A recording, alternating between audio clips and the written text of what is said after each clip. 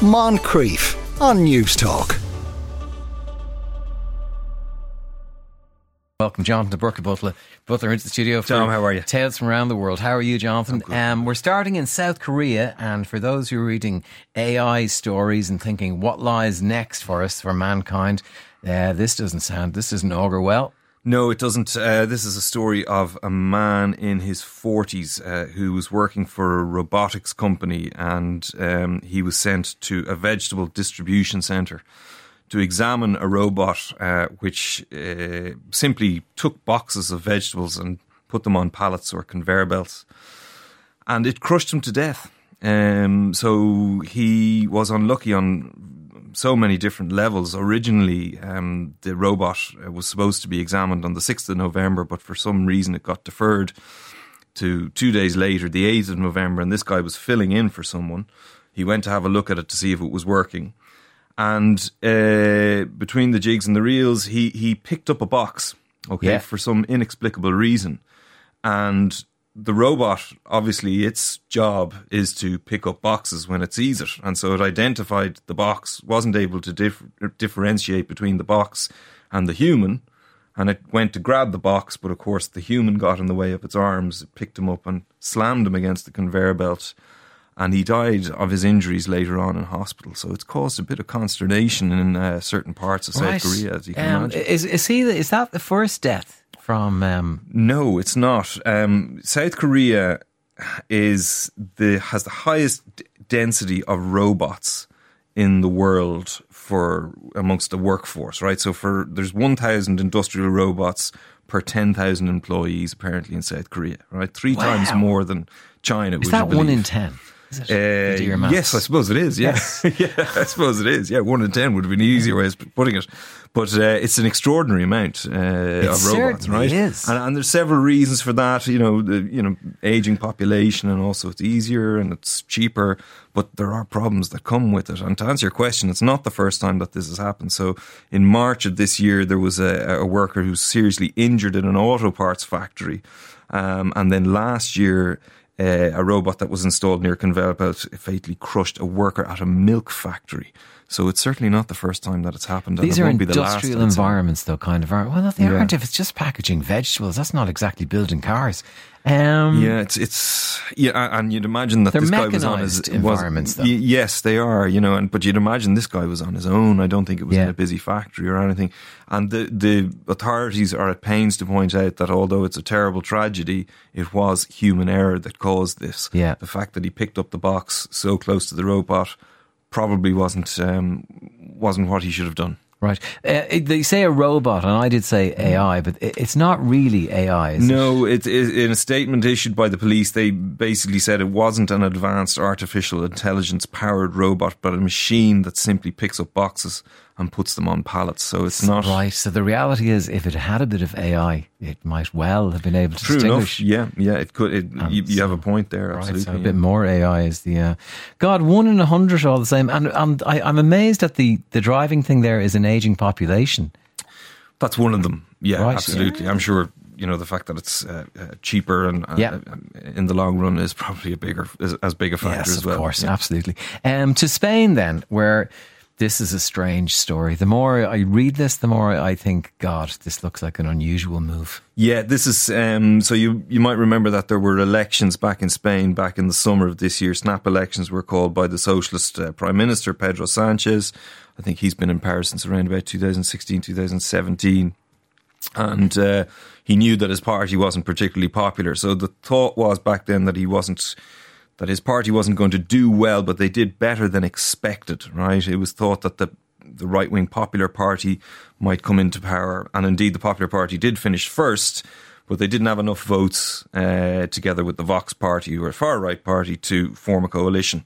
And so the socialists have come back in, and they have cut a deal with Catalan separatists, right? So with 2 Catalan separatist parties. And what they've decided to do here is offer them an amnesty from all of those prosecutions, the prison terms and the other penalties that went along with that failed referendum that happened all those years ago. Do you remember? Which was very dramatic. 2016. Very dramatic. I remember it very well. Catalan voted for independence, essentially. Yeah, well, they were stopped from doing it, really, as far as I recall. But you might remember. So it was in October of 2017, I think it was, and you might recall that things got out of hand very quickly and the police were particularly violent. Yeah, I remember the scenes, and there was quite a lot of shock right across Europe about it because, you know, police really did go too far in putting the protesters down. Anyway, a lot of people were arrested and prosecuted, and amongst them was the leader of Together for Catalonia, Carles Puigdemont, who of course has spent the last 6 years in exile in Belgium. Now it looks like he is going to come back into Spanish politics, and he will be the head of one of these parties that is supporting the coalition under the socialist leader. Literally a get out of jail card. Yeah, absolutely. And what's the reaction like in Spain? Because this goes to the central of the existence of Spain. Yeah, absolutely. I think in Madrid and in the more central locations, shall we say, are the ones that don't want to see the breakup of Spain. The reaction has been outrage. And I'm not exaggerating when I say that, right? So there's been people out on the streets for the last 11 or 12 nights. There was huge protests across the country yesterday. Of course, in parts of Catalonia and indeed in the Basque Country, excuse me, this would be seen as being a positive move. But I think the reaction to it has been, it's a very divisive move. There's no doubt about it. So the public are out against the Supreme Courts as well, I believe. Yeah, the courts are very, and police are very critical of it now, even though there is parts in this amnesty, of course, relating to police, because, you know, some of them were prosecuted for being heavy-handed. Yeah. So they will also get out of jail, but it's nothing compared to the 500 or over 500 people that were linked in some way to this referendum back in 2017. Who are now going to be let out. Seems like an incredibly powerful thing for him to be able to do, to sign off on in order to get it, but to stay in power. That's a great point. And to be honest with you, Vox and the Popular Party are saying that it's probably not constitutional. They don't know if he can actually do it. Yeah. So it's probably going to be tested. Now, he would argue, just to finish on this point, he would argue that in the last number of years, he's kind of placated and met the independence movement halfway. And it seems that his efforts have actually worked because support for independence has decreased significantly over the last number of years. So, you know, there are those who are saying, well, maybe this is the way to go. But certainly this move is just keeping him in power for now. Continue to watch this space. So if they want to drown their sorrows in wine, it's been, I can't get over this. It's been the worst year for wine production since 1961. Yeah, an excellent segue, I have to say that. Brilliant segue there, yes. And particularly in Spain, yields are down by 14% in that particular country, 12% in Italy. And this is all due to the bad weather that's been happening. Now, this is from the International Organisation of Vine and Wine, OIV they're called, and they're saying that frost, heavy rainfall and drought has affected grape yields this year. So right around the globe. Right around the globe. So overall it's down 7%, as I said, in Europe, 14% in Spain, 12% in Italy. France got away with it. They're kind of at parity with where they were last year. Chile has been hit by 20% reductions in yields, and Australia by 25%. The only part of the world that seems to be doing okay is the United States, where production was up by 12% on 2022. I wonder what they're doing over there. Now, as it happens, global demand is also down. Yeah, and this is quite possibly a good thing when we take these two things together. So global demand is down because China, the economy there, as we all know, has slowed down, so the demand in that part of the world is down.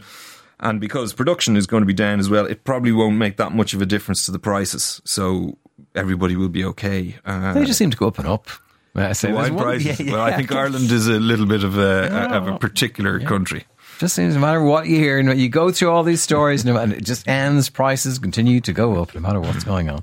Now, grim stuff from Sudan. Unfortunately, and it's not being covered for obvious reasons because there's other things that are the focus of the world's attention. But we're looking at a full-scale war going on here. Really, it's been on the go since April of this year.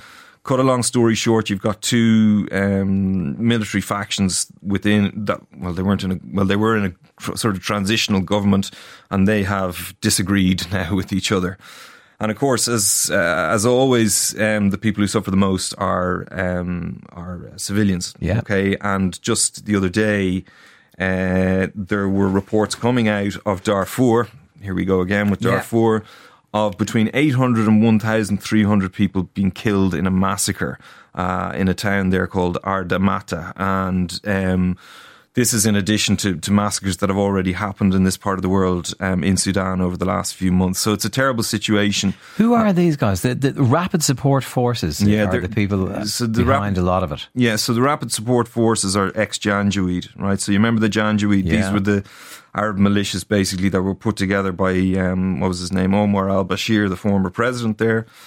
And they're vicious people who went into Darfur and basically killed black Africans, right? The Arab militias, I don't know if I said that, but basically there's long ethnic tensions that have been going on there for a long time. So RSF are ex-Janjaweed, just in a different guise, but just as savage. They managed to get it into part of this transitional government when Omar al-Bashir was ousted back in 2019. But as I said, they've split from the Sudan army, and now they're fighting against each other. But this ethnic cleansing element is coming back into it. God, this story in Australia I find fascinating. I've never heard anything like it. It's kind of a positive story in a way, isn't it? It's the circumstances are terrible, but what they're doing, I suppose, is positive in a way. It's like a country has made a will. Yeah, it is a little bit. I mean, it's terrible because it's as a result of climate change, right? Yeah, and this is, what's the name of the country? Tuvalu. Yeah, so Tuvalu is a small Pacific island nation, right, with a series of atolls. Yeah. And basically they've done a deal. They're suffering from climate change, right? The rise in sea levels. Yeah. They've done a deal with Australia where Australia is going to allow up to 280 people per year to come into the country. Is going to give them visas, right? Residency. They can study, they can work, they can live there, no problem.